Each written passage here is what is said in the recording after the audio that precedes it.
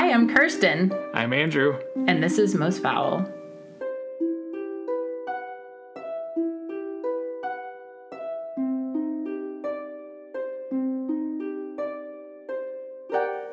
Welcome, everybody, to episode 2 of Most Foul. Welcome back. It's so good to be here. Kirsten, I cannot wait to talk to you about my research from this week and for this episode. I know. It's a really, we've talked a little bit about this. We're talking about a case that there are literally entire podcasts that are all about this topic. In fact, I found some podcasts that were just about subsets of our topic, which I'll refer to later. But yeah, there's just so much information here. We could go on forever.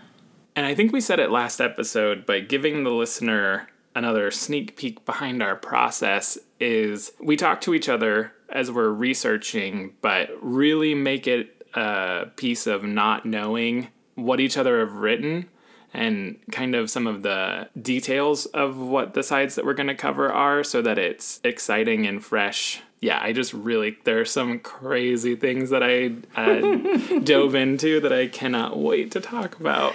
You've given me some little teasers, which, by the way, gave me quasi-nightmares the other night. I think you know what I'm talking about, and we'll get to that more later. There's so much to go into. And now that we have one official episode completed, a bonus episode, a mini episode, and some other things, and we've had a chance to listen to our episodes, I am going to be other things besides excited this time. I'm going to be enthralled. I'm going to be pumped. I'm going to be jazzed, because last time I was just excited about everything, which in the end is not very exciting. And I'm also going to have more responses than wow and whoa as I'm giving you nonverbal or verbal, I guess, feedback during your part, Andrew. But the thing is, it's just what comes naturally. You tell me some of this wacky stuff and I'm just, whoa. I mean, it's all I can think of, but I'm going to do better this time. Come through, thesaurus. No, if I were to try to do that, I would just start using words incorrectly. Oh, indubitably. Yes. I for sure know what that means and don't have to look it up. I look up everything. I'm just obsessive that way. I want to be sure, absolutely sure. So I look up even words that I know, but, I want to know the etymology before I put it in an email. So, that really helps me get a lot done at work. Ooh, emails. We'll see if this makes it in, but to share with the listener something that brought me a lot of joy and panic as we're talking about episode 1 and listening back. It was my texting mistake to you, which I'm pulling up on my phone right now. Oh, wow, we text a lot. So we should I should have been more prepared. We should tell listeners, as you're searching for this in real time, that we do, as we're editing, we go back and forth and we give each other ideas and feedback. And so I had given Andrew a little bit of feedback on how I thought he should be mixing the episode. And so speaking of using the right words in your emails and re-editing, normally I am a good editor of my own texts and emails, but in our conversation, I went back and changed the way a sentence was written and then did not read before hitting send. So Kirsten suggested building in breaks into the episode with some of our slugs and plugs and teasers and that type of thing. And I did it, and I thought it sounded so good, and I texted her what I thought was, but your suggestion was so good. I am so happy with how it sounds. And what I actually sent her was, I'm glad you liked your suggestion to add them in. Which is the most passive-aggressive thing I think anyone could write. And I was just kind of like, you mad, bro? No, it's all good. It's all good. Little glimpses in. But speaking back to episode 1 and bonus episode 1, public execution and dissection. So I was having a conversation with my mom, and, as moms do, I was telling her about the story and how you talked about the public dissection. I was like, I cannot believe this. I've never heard of this. And she was like, well, I was just reading a book about that. And she was saying that because of kind of spiritual, metaphysical beliefs at the time, that there was a generalized thought process that if you were to, basically do an autopsy, so cut a body open, you would destroy the soul. And that is why they would do public dissections and dissections in this way. It wasn't necessarily to be, cruel and unusual.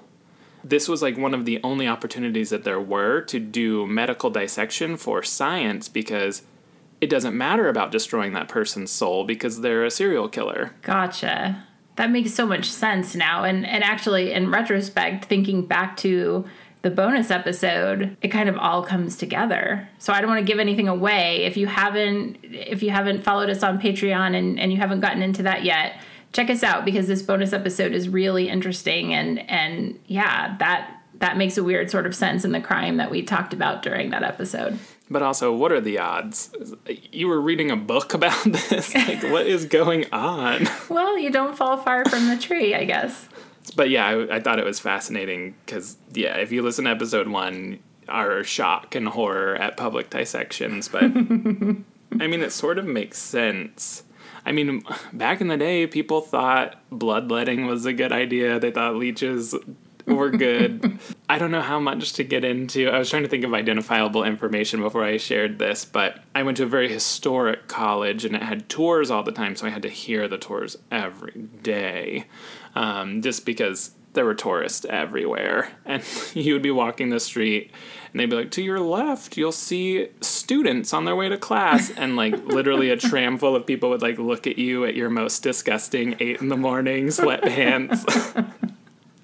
And sometimes they took photos. So. Oh, man. But there was a big thing that it was one of the first buildings that had electricity, and so they had to hire an entire team of workers to turn the light switches on and off because people thought it would steal your soul or kill you. So they got poor laborers whose entire job was to turn on lights. I'm fighting the urge to say whoa really hard right now. But whoa, that's crazy, the shit that people believed. Yes. Well, they also thought that women would go blind if they looked at a business transaction, so...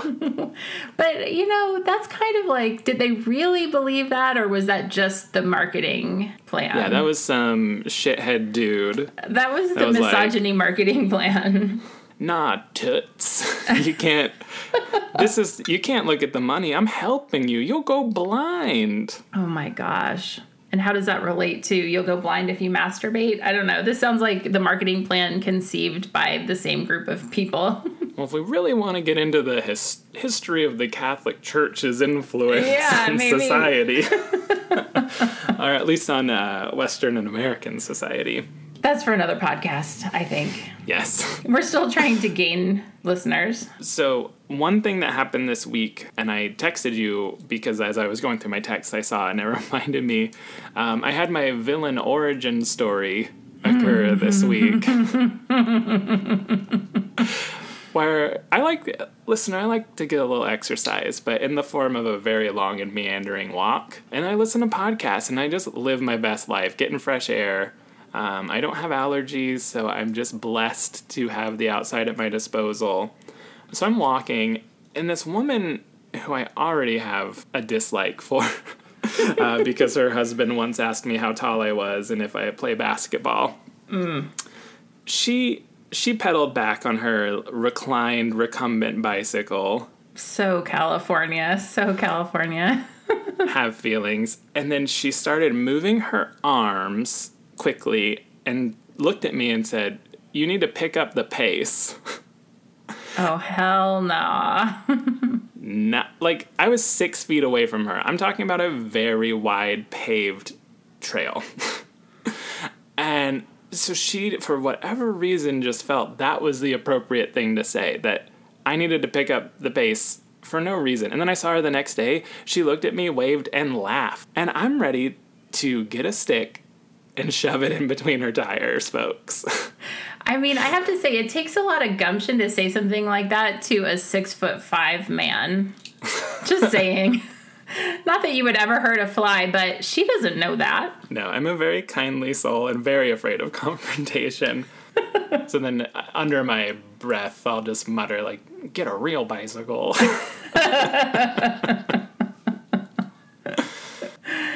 What possesses people, I sometimes wonder. Who knows? I mean, maybe in her mind she feels like she's building rapport. But I don't need to go faster. Like, Of course not. I'm getting my steps.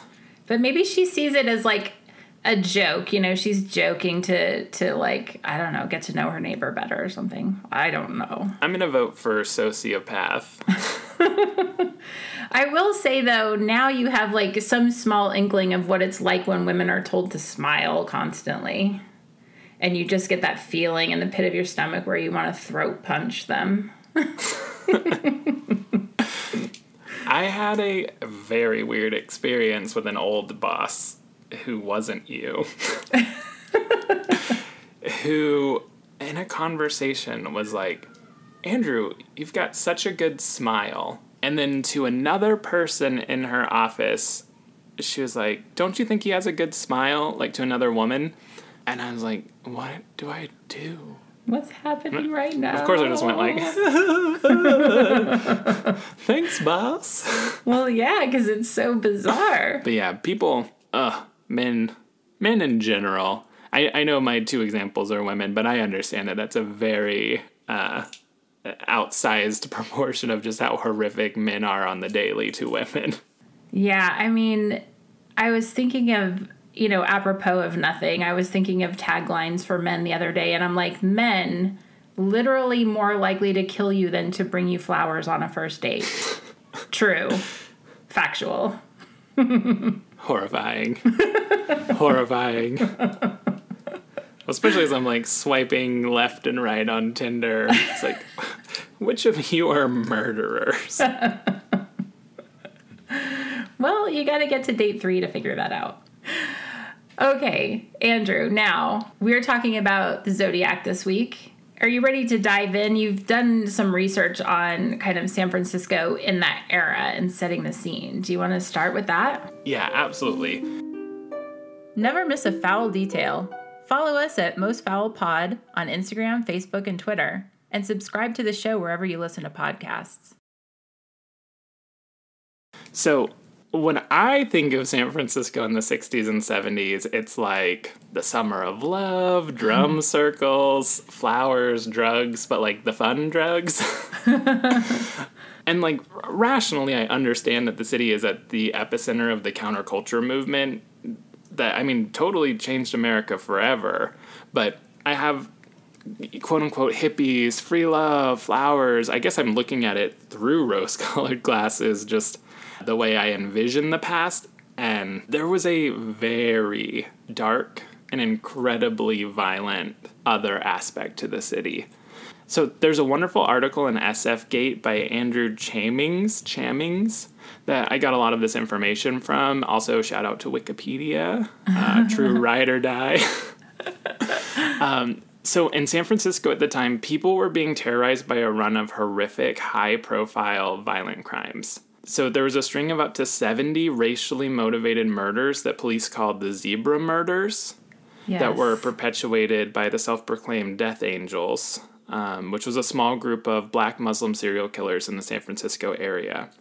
And criminology professor Anthony Walsh wrote in a 2005 article that the Death Angels may have killed more people in the early to mid-70s than all other active serial killers operating during that time combined. I just have to say it. Whoa.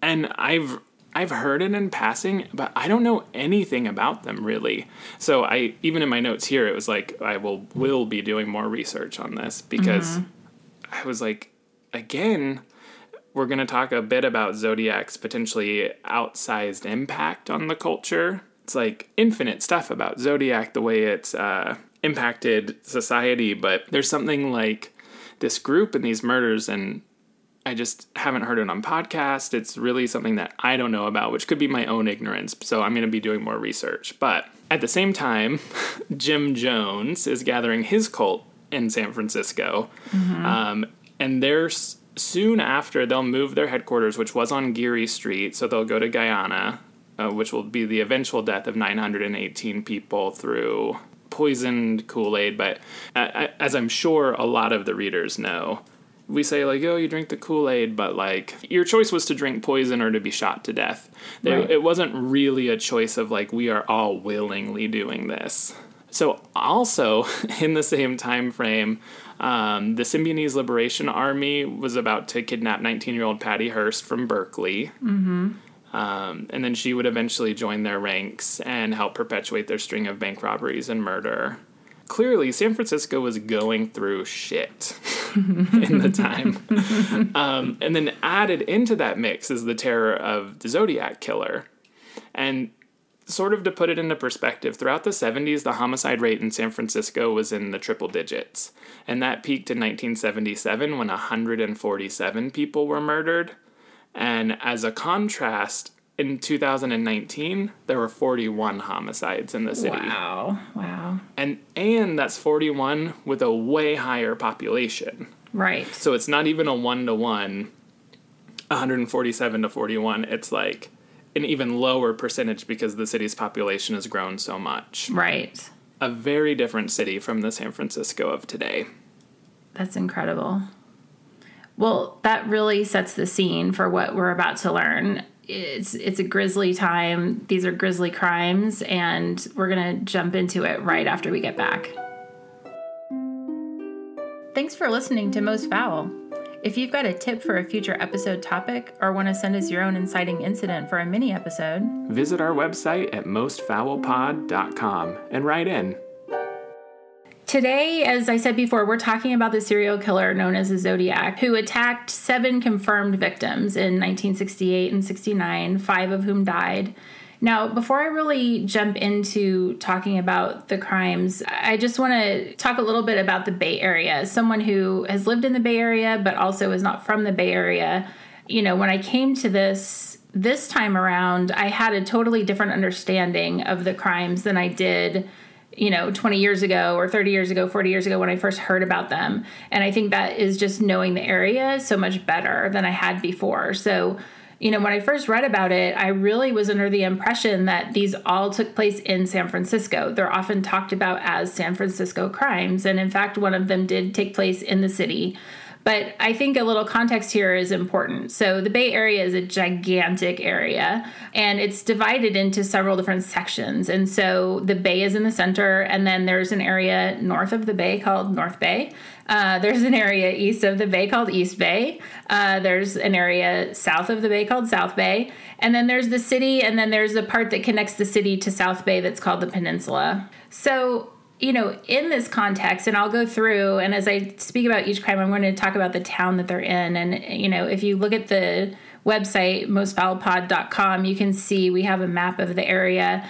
In the Bay Area, you can't just think about things as the crow flies, because 2 locations may be fairly close together, but because of the geography, both a mountain range and the bay itself, and then a river and a strait, there are bridges everywhere. There are tunnels that go through mountain ranges. And so you can be very close, but it can take you a long time to get different places, which gives you these kind of isolated pockets.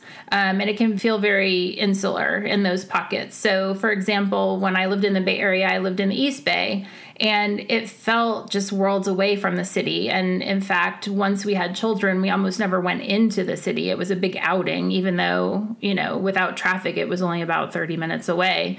But it just feels like a whole world away.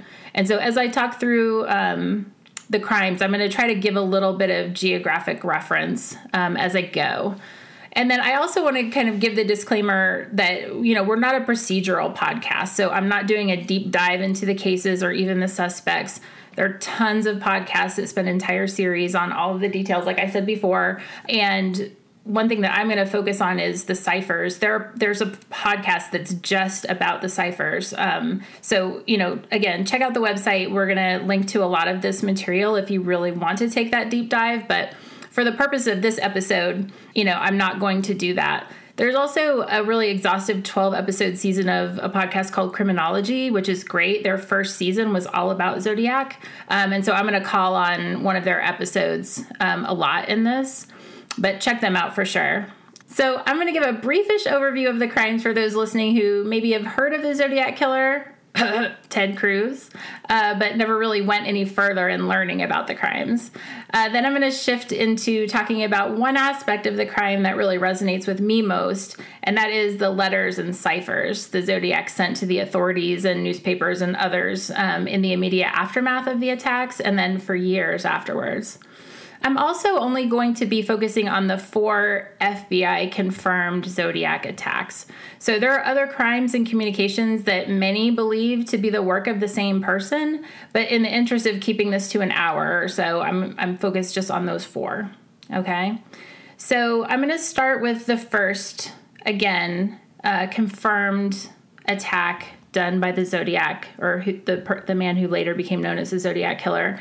And this attack is known as the Lake Herman murders. It took place in Benicia, which is in North Bay. It's right across the Carquinez Strait, and I could actually look into Benicia from my house when I lived in California, which makes this feel kind of creepy. Again, this is information I didn't have when I first learned about the Zodiac, but Benicia feels pretty out of the way and very removed from San Francisco. It's a little kind of bedroom community, not a San Francisco vibe at all.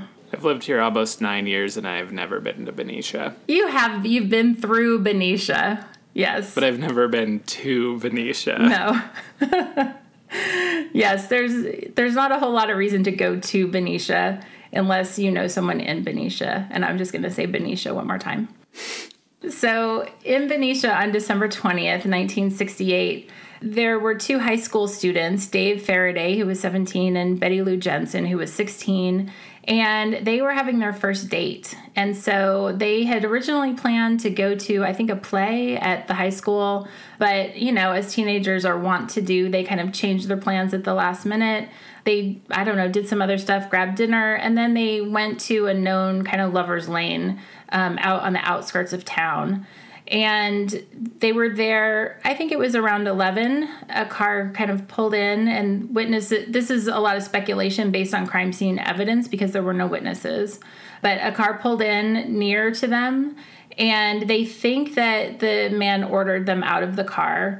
David was shot in the head one time as he was climbing out of the car. And then at that point, they think that Betty Lou started to run away because she was shot 5 times in the back as she ran away, and her body was found about 30 feet from the car. They both died at the scene. So, at the time, this was obviously a terrible incident. It was very disturbing. Again, Benicia's a small town, a suburban community. So this was a very well-publicized case. But at the time, it was thought to be random, and there was no kind of tie-in to anything bigger. Then, about 6.5 months later, in Vallejo, the second attack took place. This one is known as the Blue Rock Springs murder. And again, Vallejo is in the North Bay, and it's only about 4 miles from the previous site. What's important to know is that Vallejo is more of a city than Benicia. It's a bigger town, and there's also a military installation there known as Mare Island. So that comes into play a little bit in the investigation. But it's kind of has a little bit more urban vibe, more population. But they abut one another. And so this crime happened, again, only 4 miles away from the previous murder on the outskirts of Vallejo, kind of out in the middle of nowhere. A young mother named Darlene Farron, who was 22, and her friend Michael Mago, who was 19, were in a car parked in the parking lot of Blue Rock Springs Park. And this time there were some witnesses. So a witness saw a car kind of pull into the parking lot where they were parked, hesitate, and then drive away. And then they believe that car came back several minutes later. Someone got out of the car with a flashlight and a gun and dazzled Michael and Darlene in the car by pointing the flashlight in their faces, and then didn't ask them to get out, just shot immediately into the car. shot 5 times and total, 5 times total. And some of those shots, though, went through Michael and into Darlene. So they both were shot multiple times. The person started walking back towards the car to leave.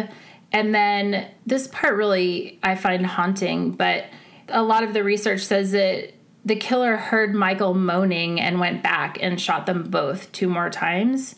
Now, Michael survived this attack, and so the only way I think anyone could know that the moaning was the reason that he went back and shot them more is if Michael told them.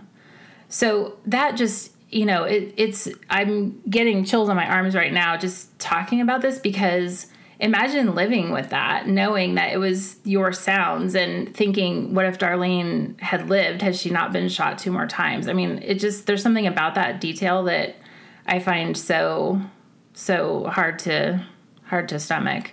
But as I said, Michael survived, and Darlene was pronounced dead later at the hospital, I think that same day. Less than an hour after the attack, the Vallejo police received a call from a man who reported the crime and claimed responsibility for the attack and the murders of David and Betty in Benicia. The call was later traced to a payphone that ended up being just a few blocks from Darlene's home and the police station. So very close. I mean, it's just, this person, well, we can get into speculation later, but it seems to have been local to this area. Yeah. This call is the first known contact of the Zodiac, although he didn't go by that name at that time.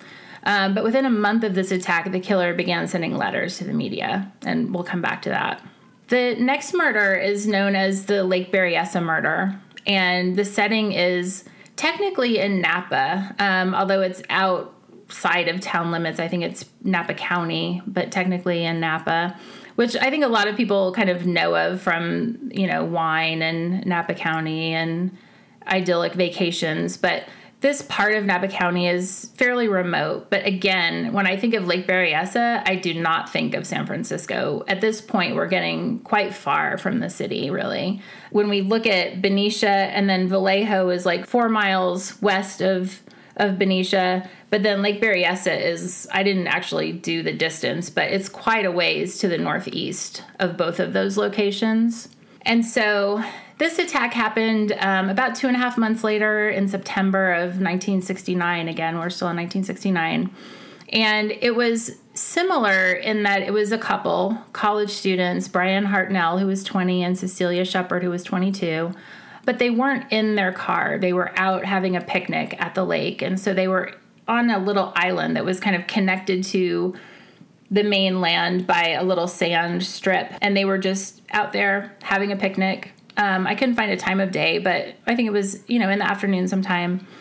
And perhaps because Michael had survived the previous attack in Vallejo, this time the killer wore that now very well-known black hood with the cross and circle symbol on the front. And he ordered them to the ground, and he kind of told them he only wanted to rob them. So he kind of lulled them into a sense of security. Although, watching video interview of Brian later, he says immediately he thought he was going to die. But he used this lie to get them to comply, essentially. He had a gun. He had Cecilia tie up Brian with some strips of rope that he brought already pre-cut and everything. But he went to check and realized he wasn't tied very tightly. So he tied them tighter, and then he tied up Cecilia.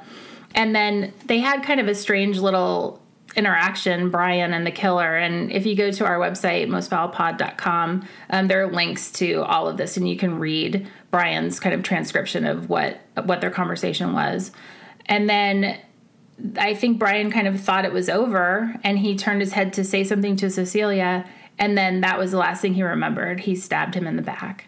And so he stabbed him 6 times in the back and Cecilia 10 times in the front.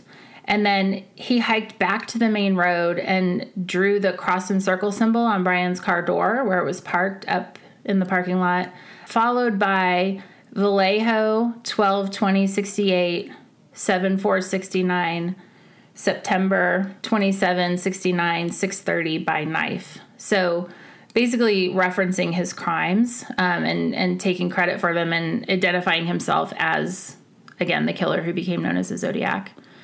Later that evening, he called the Napa County Sheriff's Office and reported the attack and claimed responsibility. This time, it was a little later, though, because he drove about 25 miles before he called this in. But fortunately for particularly Brian, they made a lot of noise during the attack, and a fisherman nearby heard them and came to help. And both Brian and Cecilia were conscious when deputies arrived, and Cecilia actually gave a detailed description of the attacker. Unfortunately, Cecilia lapsed into a coma in the ambulance on the way to the hospital, and she died 2 days later.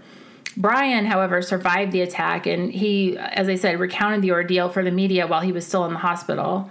Definitely check out episode notes and go watch this link. It's a little unsettling how composed he was, actually.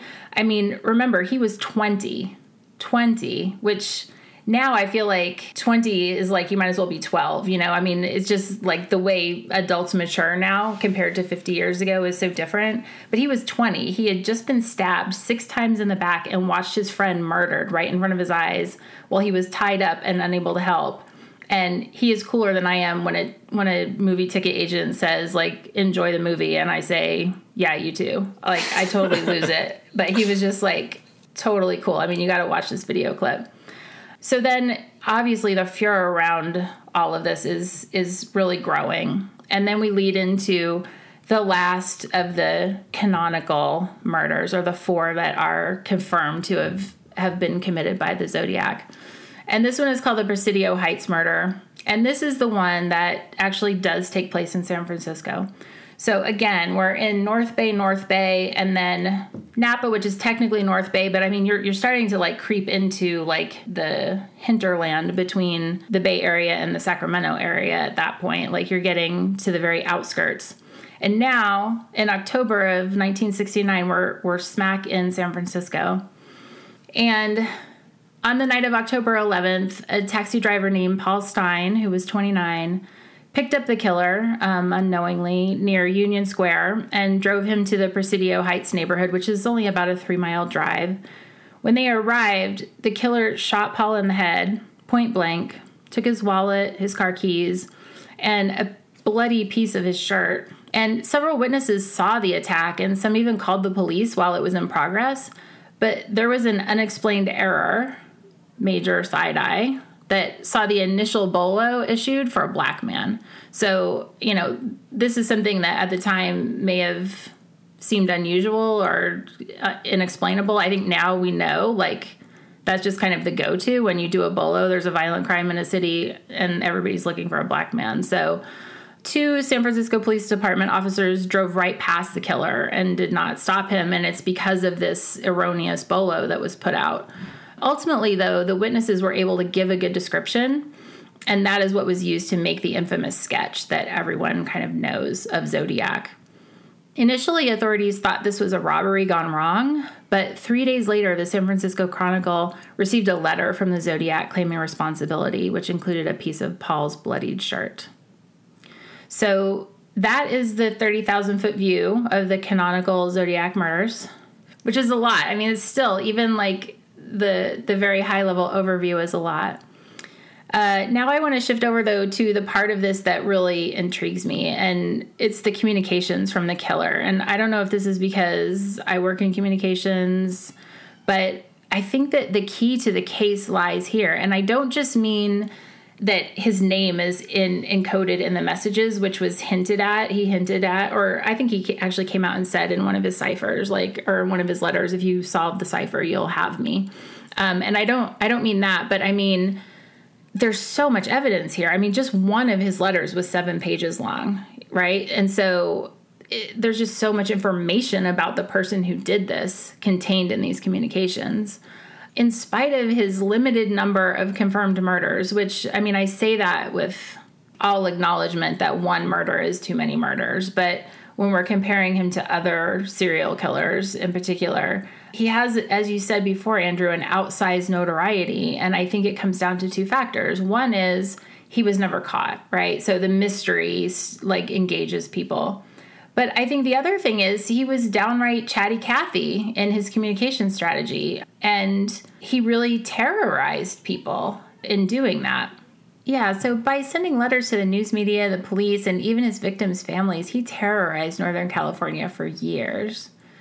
His first communication was that phone call after the second attack in Vallejo, but after that he went on to call or write to claim responsibility for each subsequent attack. And I think that's kind of an important thing to note. Then less than a month after the second attack and the third murder, on July 31st, he sent his first written communication. It was sent in 3 parts, one to the Vallejo Times-Herald, one to the San Francisco Chronicle, and the last to the San Francisco Examiner. The communications each contained a letter and 1/3 of the cipher. The letters were pretty much the same, but the 3 ciphers together comprised a 408-character puzzle and became known as Z408.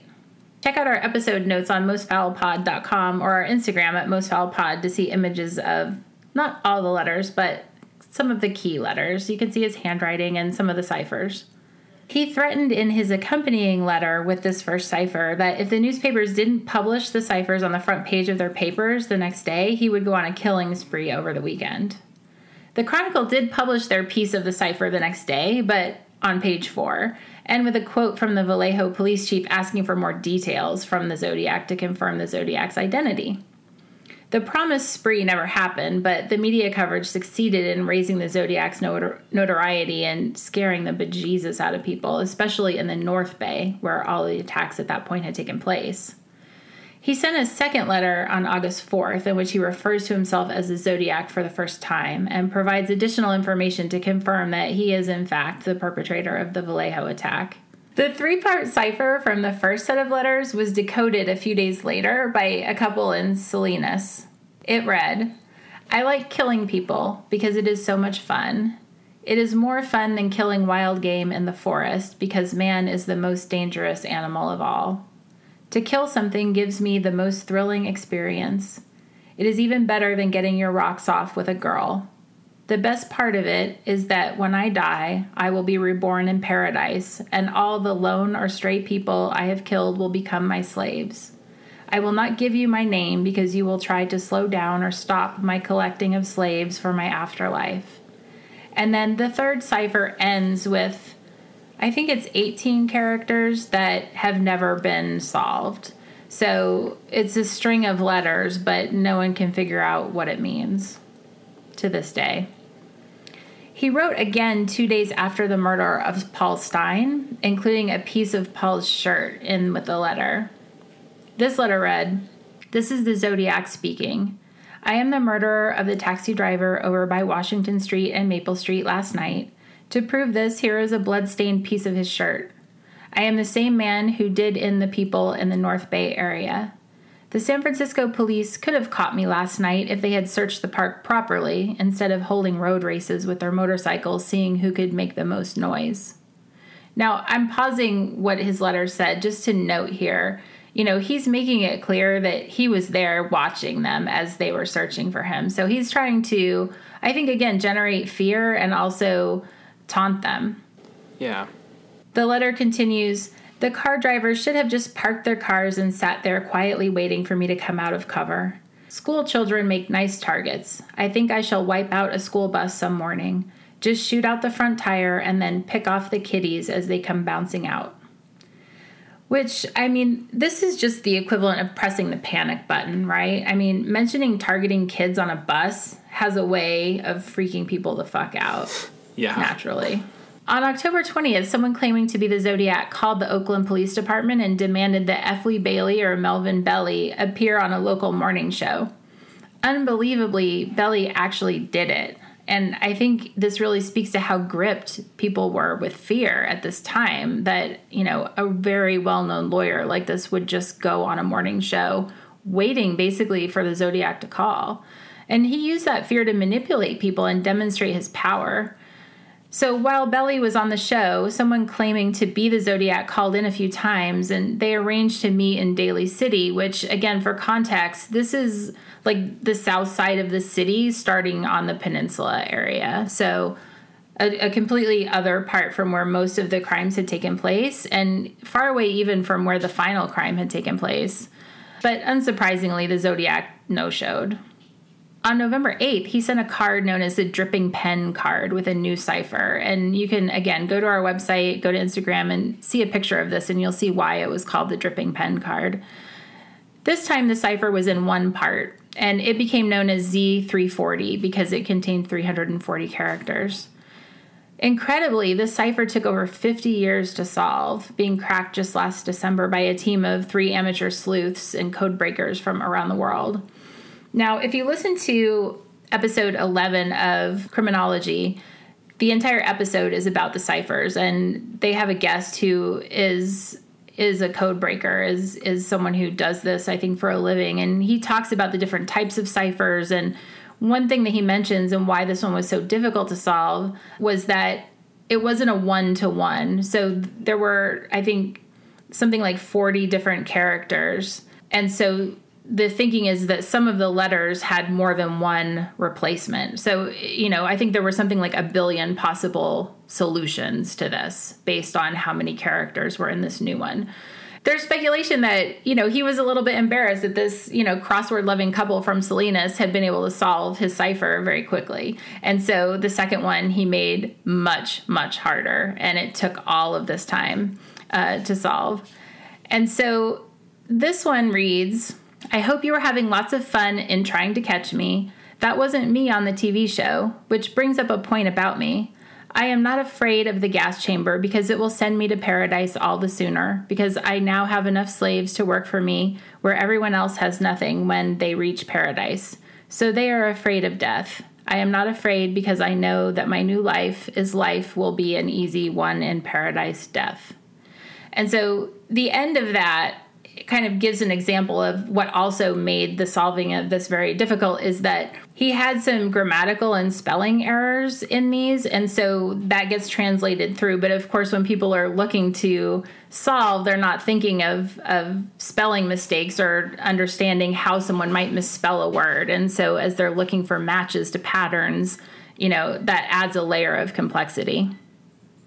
As a conspiracy weirdo, I'm like, well, maybe he lived in paradise and misspelled it on purpose. Ooh, you just blew my mind.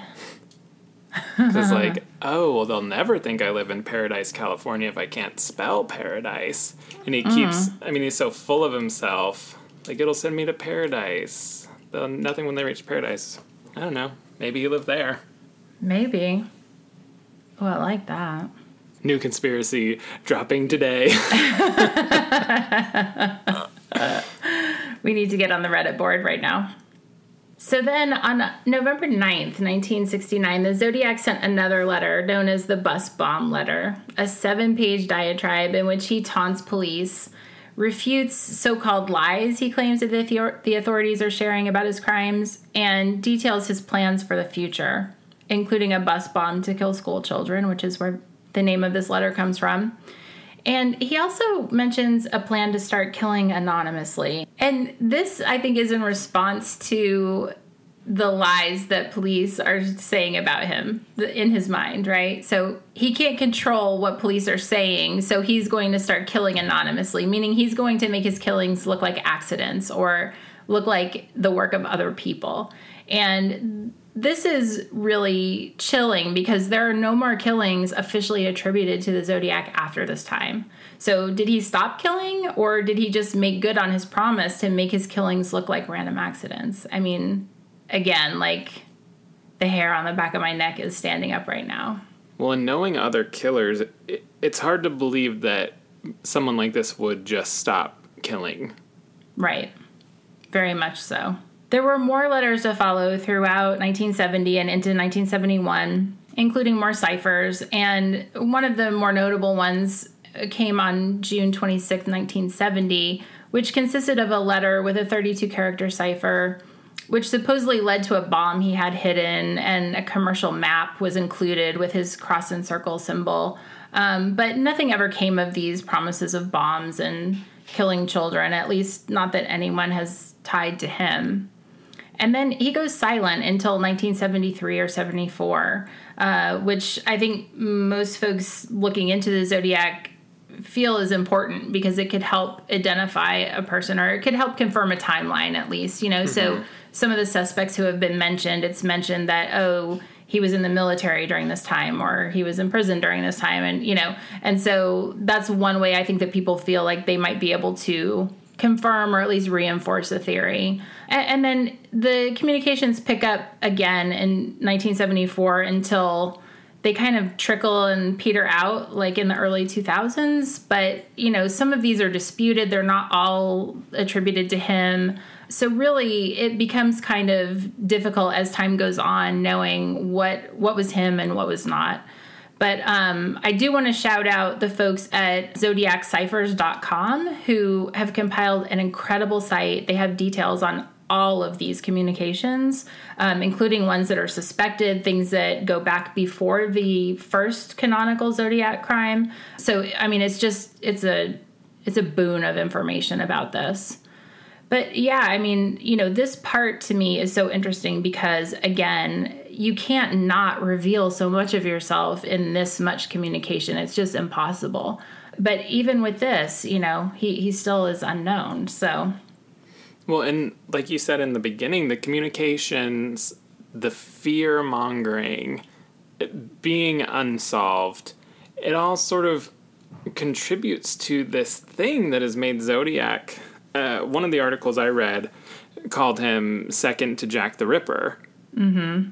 And it's like, well, we have 5 confirmed murders that have been linked. And really it is this persona, this outsized, I don't even know what you would call it, like need for attention, fear-mongering, the way he worked the press, the way he worked the police, that created this mythos around him to this day. Yeah, and it goes back to what you were saying before. Was the communication a part of his compulsion, or was it part of a smokescreen? And he really is a master criminal and was using this to deflect and, send police on a wild goose chase. And I think that part is still unknown as well. Yeah, I mean, I don't have anyone to credit because it was a very weird forum, but ever since I read it, I can't stop thinking that Zodiac had almost nothing to do with San Francisco proper, and that possibly even the killing of the cab driver was so out of character of the other murders, and the fact that he took the shirt as like hard proof. The fact that 2 of the newspapers were San Francisco proper newspapers. Of course, they covered the full Bay, but 2 San Francisco-based papers, almost as a way of hiding the fact that he was actually in Vallejo or Benicia or out further in the East Bay. And it worked, theoretically. Yeah, agreed. I mean, I think that there's so much to say about the fact that his MO suddenly changed so dramatically, going from couples to an individual. He was kind of chaotic in his manner, in that he did use guns and knives from the beginning. So the gunshot in the San Francisco case wasn't, out of the ordinary, but it being a single person, it being just, in the course of daily life, not kind of out in the middle of nowhere, I guess. It was just so different from the other cases. So I think you're right. I think that the shirt was a very intentional act, because without that shirt, I'm not sure that people would have believed that it was the same person. The MO was so different. Yeah. So I don't know. I also read maybe it's a police officer, and that they knew that Napa and Berryessa was going to be the San Francisco police, and Vallejo, Benicia was going to be the Vallejo police, and the cab murder was going to be San Francisco, and knowing that they weren't going to communicate with each other. So, and especially after the Golden State Killer comes out as being a cop, it's like, well, it's not impossible. Yeah, I don't think anything's off the table with this one. And the thing that I just keep coming back to is, was this person very, very smart, or very, very lucky, or very, very in the know, i.e. a police officer or someone with police training?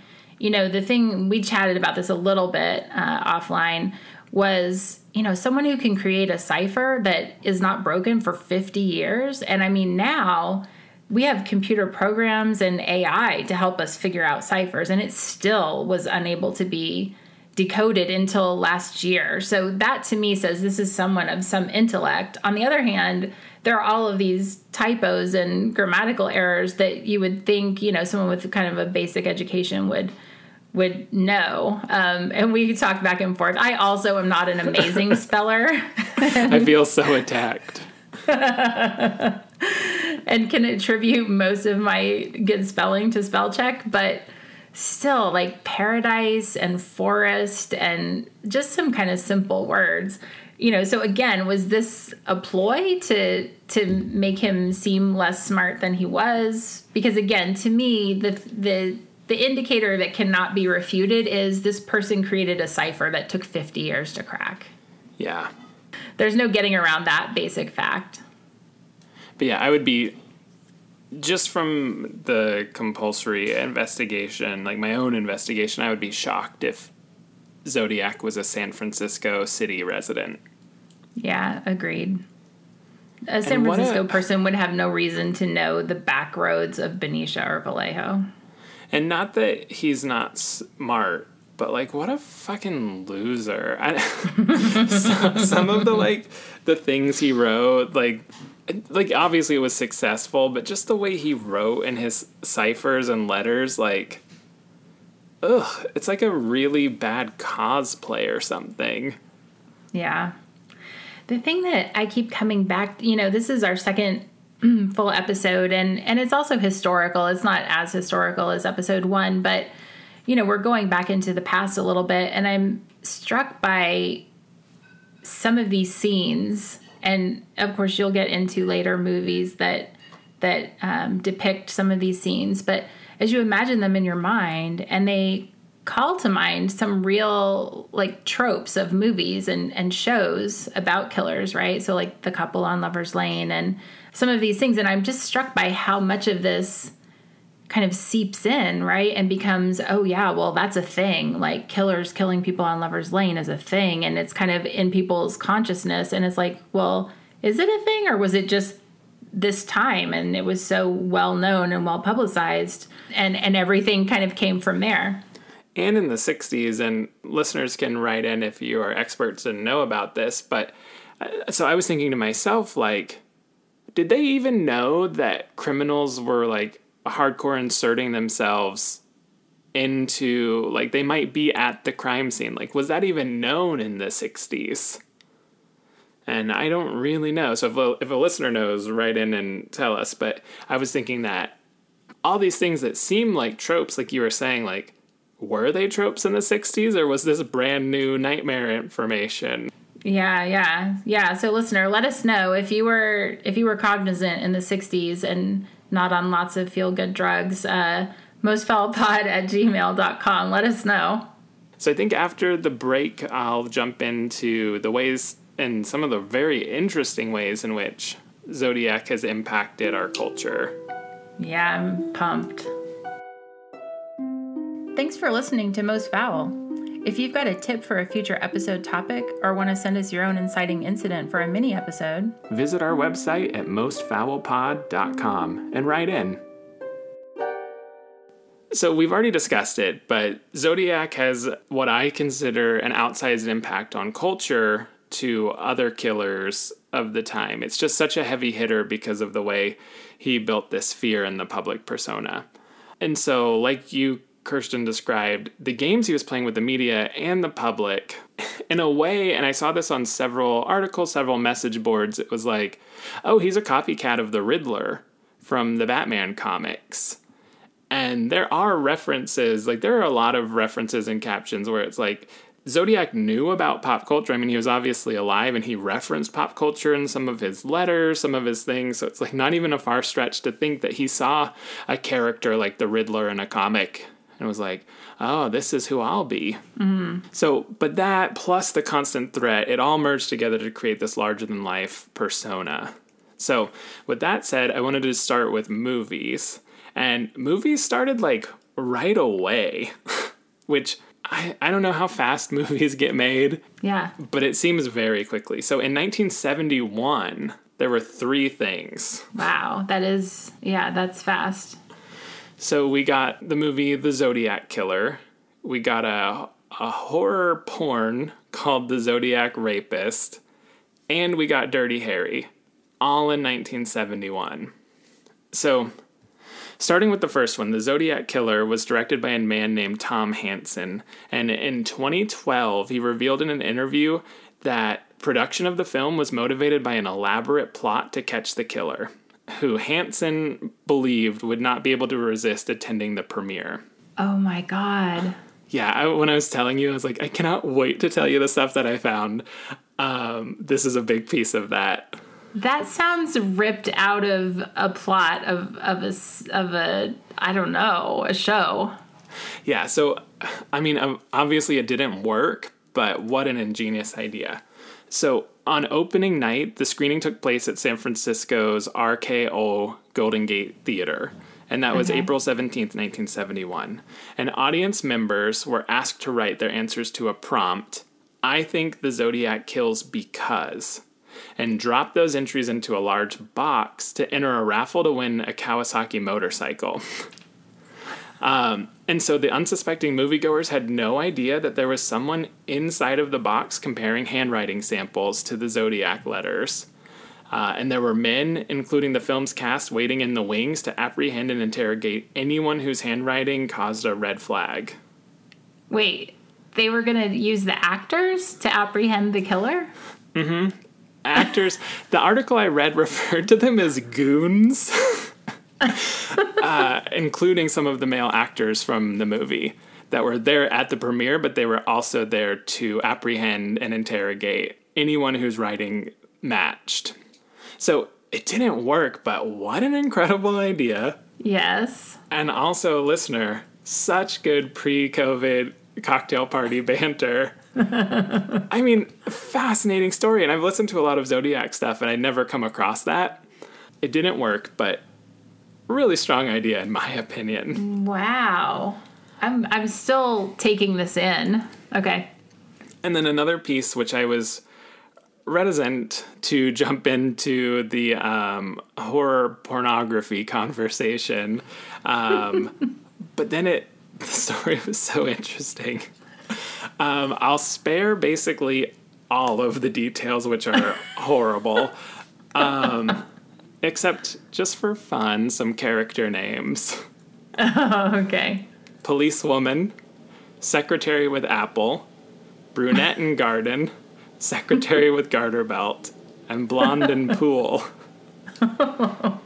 But, so the title character, the Zodiac Rapist, in this horrible thing that was created, was played by prolific American pornographic actor John Holmes, which I had a lot of laughs reading the first part of his Wikipedia page if listeners are interested, but beware, content warning.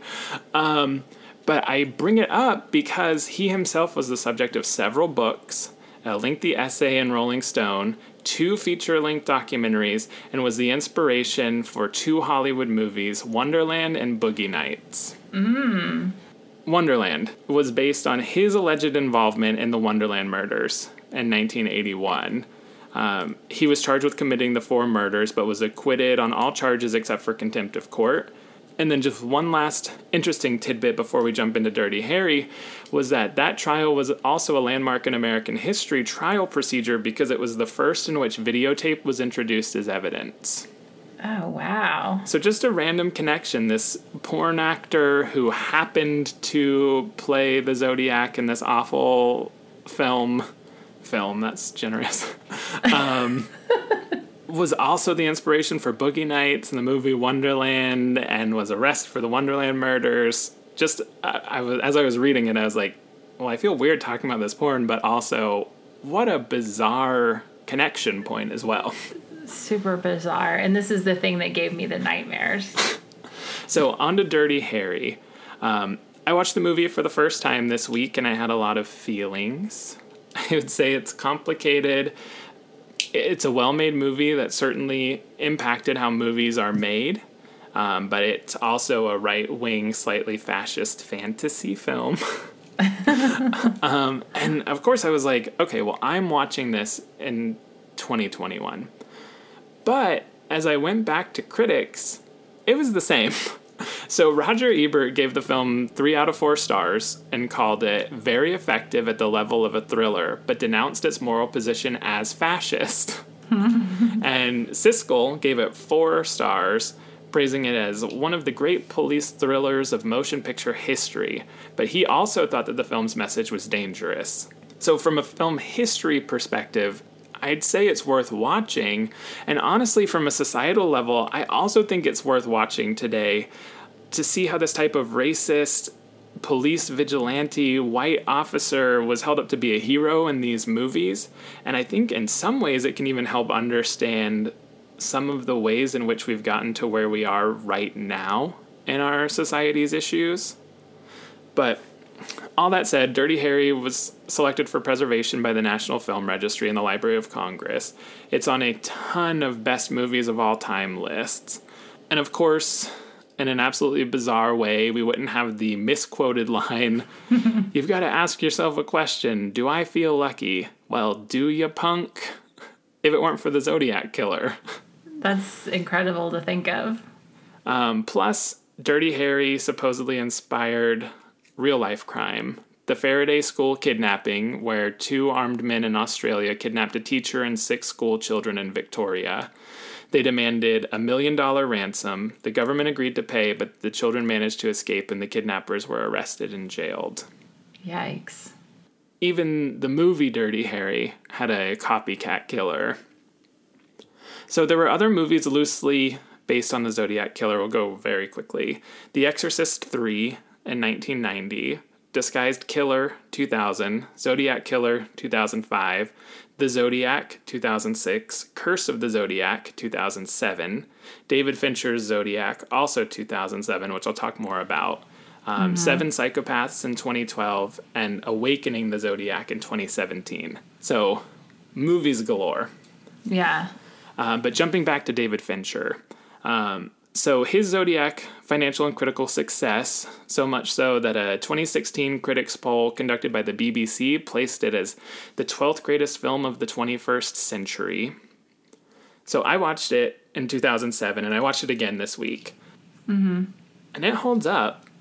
I mean, I don't know what I expected, but it's long. It's a long movie, but it does hold up. The scene with the stabbing at Lake Berryessa haunted me since 2007, and that was just as difficult to watch this time. And so, of course, when I watched it the first time, I had no idea what Lake Berryessa is, where it's located, and now that I've lived here and I've been there, it had like an extra chill factor to it. Mm-hmm. Because, I don't know, we inherently do kind of feel safe, especially in the daylight at a state park recreation area. It feels safe. I don't, because I am into true crime, but I can see how one would. Yes, one might feel safe. So knowing how influential the movie is, I dove a little deeper into the screenwriter and the director to see what drew them to the film. So James Vanderbilt, the movie's screenwriter, was a true crime fan, just like us. Mm-hmm. He read Robert Graysmith's book, Zodiac, in high school and became fascinated by the folklore surrounding the Zodiac. And he got the opportunity to meet Graysmith and decided to adapt that novel into a script. And luckily for us, he did, because it's a great movie, which as someone with a love for true crime and major crushes on Jake Gyllenhaal and Mark Ruffalo, it was like, yes. I am the demographic for this. But then, of course, the movie was directed by David Fincher, himself a Bay Area native who was raised in Marin. Oh, I didn't know that. Yeah, this is also really fascinating. So he was 7 when the killings began and internalized that as a child. And so I got this quote from a New York Times article where he said, "I remember coming home and saying the highway patrol had been following our school buses for a couple of weeks now, and my dad, who worked from home and who was very dry, not one to soft pedal things, turned slowly in his chair and said, 'Oh yeah, there's a serial killer who killed 4 or 5 people who calls himself Zodiac. He's threatened to take a high-powered rifle and shoot out the tires of a school bus, and then shoot the children as they come off the bus.'" So, Father of the Year. Oh my God. And I mean, I guess in the 60s, parenting was a little different than it is today. I feel like this is going to be a sub-theme of our podcast now, is like, shit was different then. Yes. And so Fincher called the Zodiac the ultimate boogeyman, and it's no surprise that he was drawn to the project. And he added that it was a very interesting and weird time to grow up and incredibly evocative. I have a handful of friends who are from Marin County at the same time, the same age group, and they're all very kind of sinister, dark, sardonic people, and I wonder if Zodiac had something to do with that. So with that in mind, I don't think it's that much of a reach to say that in a weird way, all of the works that Fincher's created have at least been influenced a tiny bit by Zodiac. Yeah. And honestly, when you consider Seven, Fight Club, Panic Room, Girl with the Dragon Tattoo, Gone Girl, TV shows like House of Cards and Mindhunter, it's not that surprising. No, it all kind of makes sense. And so, in a way, his inciting incident was actually living in the area at the time. Mm-hmm. And the way his dad did not hide or sugarcoat anything. Wow. So aside from the movies, Zodiac has been featured in a ton of music, which you can listen to on our Spotify playlist that'll be linked in the episode description. Unsurprisingly, it's a lot of death metal, punk metal, Japanese horror punk, German electronic body music, doom metal, death rock, and the Grateful Dead. What an eclectic selection. Yes. Something tells me that our Spotify playlist is going to be a little dark. The weirdest playlist anyone's ever listened to. A little Sgt. Pepper's, a little German whatever that was. I can't even repeat electronic it. Body music. Yes, whatever that is. So over on the TV front, Zodiac has also made quite a few appearances. Nash Bridges and Psych have had episodes and recurring characters based on him. In the show Heroes, the character Sylar, which was played by Zachary Quinto, is loosely based on the Zodiac.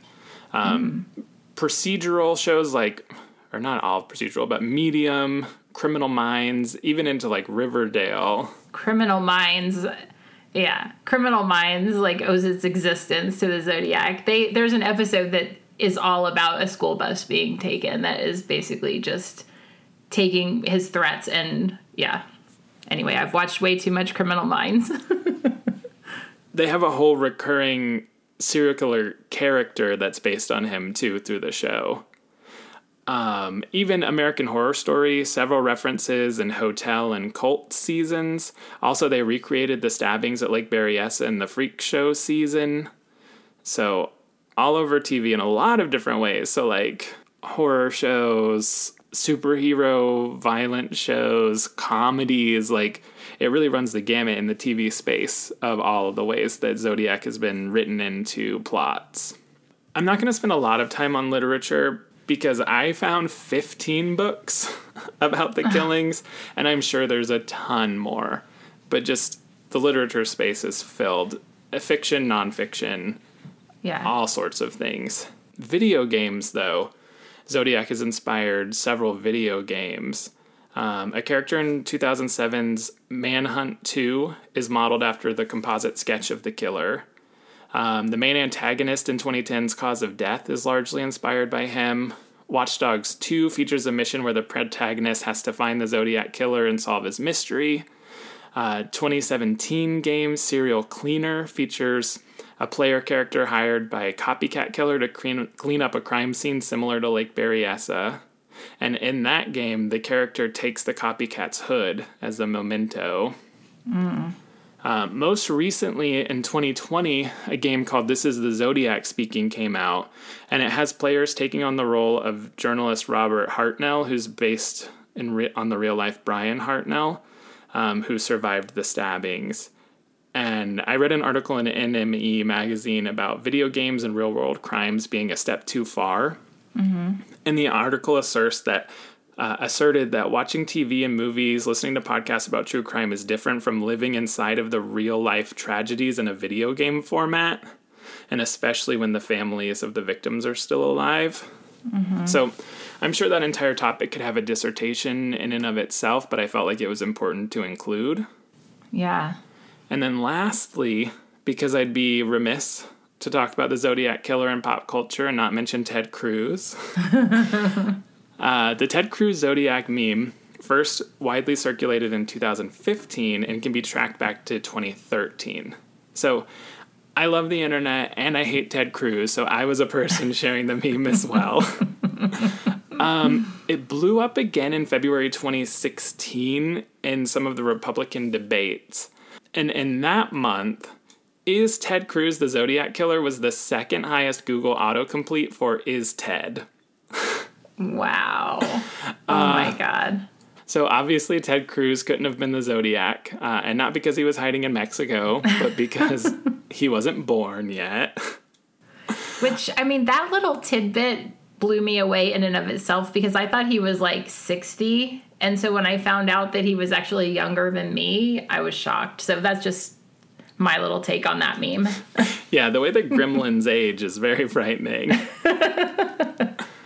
But NPR wrote that, you know, even though it couldn't be him, the meme captures, quote, a feeling they have about Cruz. They think he's creepy, and they want to point that out as clearly as they can, end quote. But truth aside, it hasn't stopped people. There are several self-published books on Amazon about Cruz being the Zodiac Killer, including romantic ones. So apologies to the listeners who all had to pause to vomit. But so it's funny because it's Ted Cruz, but it's not all fun and games. A February 2016 public policy poll asked registered voters in Florida ahead of the Republican primary if they believed Cruz was the Zodiac Killer. 10% said yes, and 28% said they were not sure. And remember, he wasn't born. And so I guess that's a blinding indictment of America and the memification of politics. Nightmare fuel. It's funny. I'm speechless. It's so funny. I love people holding up the memes at his rallies, or the people holding up a picture of Kevin from The Office that just says, "Is this you?"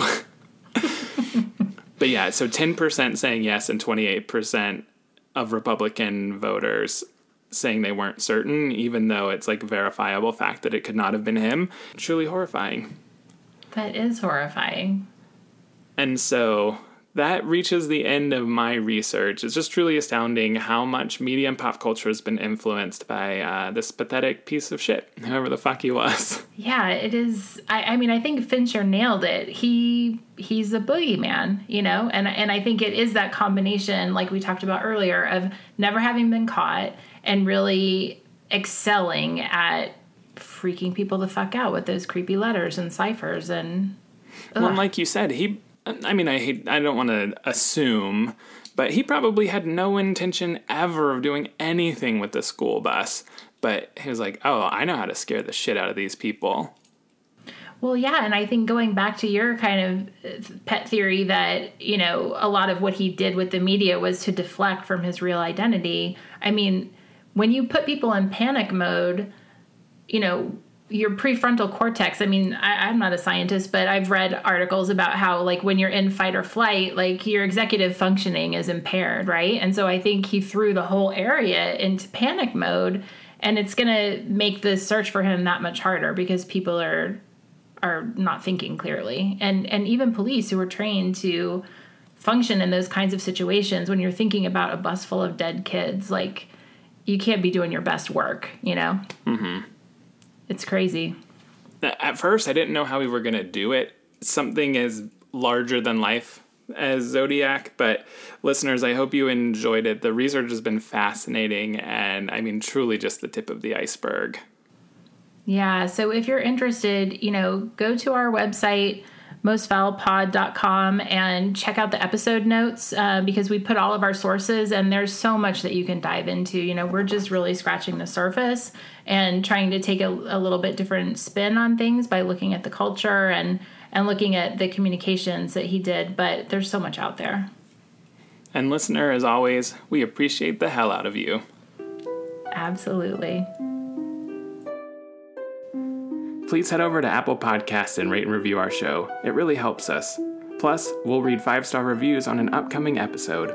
You can get exclusive behind-the-scenes content, discounts at our merch store, and more if you head over to patreon.com/mostfoulepod. This has been a Facts from Janet production.